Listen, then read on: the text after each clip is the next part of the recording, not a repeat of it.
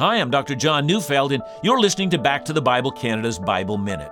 2 Corinthians 11 verse 4 says, "For if someone comes and proclaims another Jesus than the one we proclaimed, or if you receive a different spirit from the one you received, or if you accept a different gospel from the one you accepted, you put up with it readily enough." Did you notice the word another?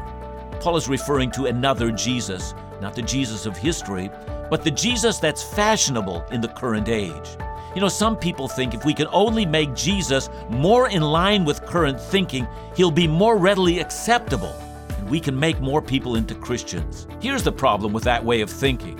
We're not presenting the real Jesus at all. The Jesus you're presenting then is just a cheap knockoff, a worthless trinket. Note to Christians, don't ever put up with that.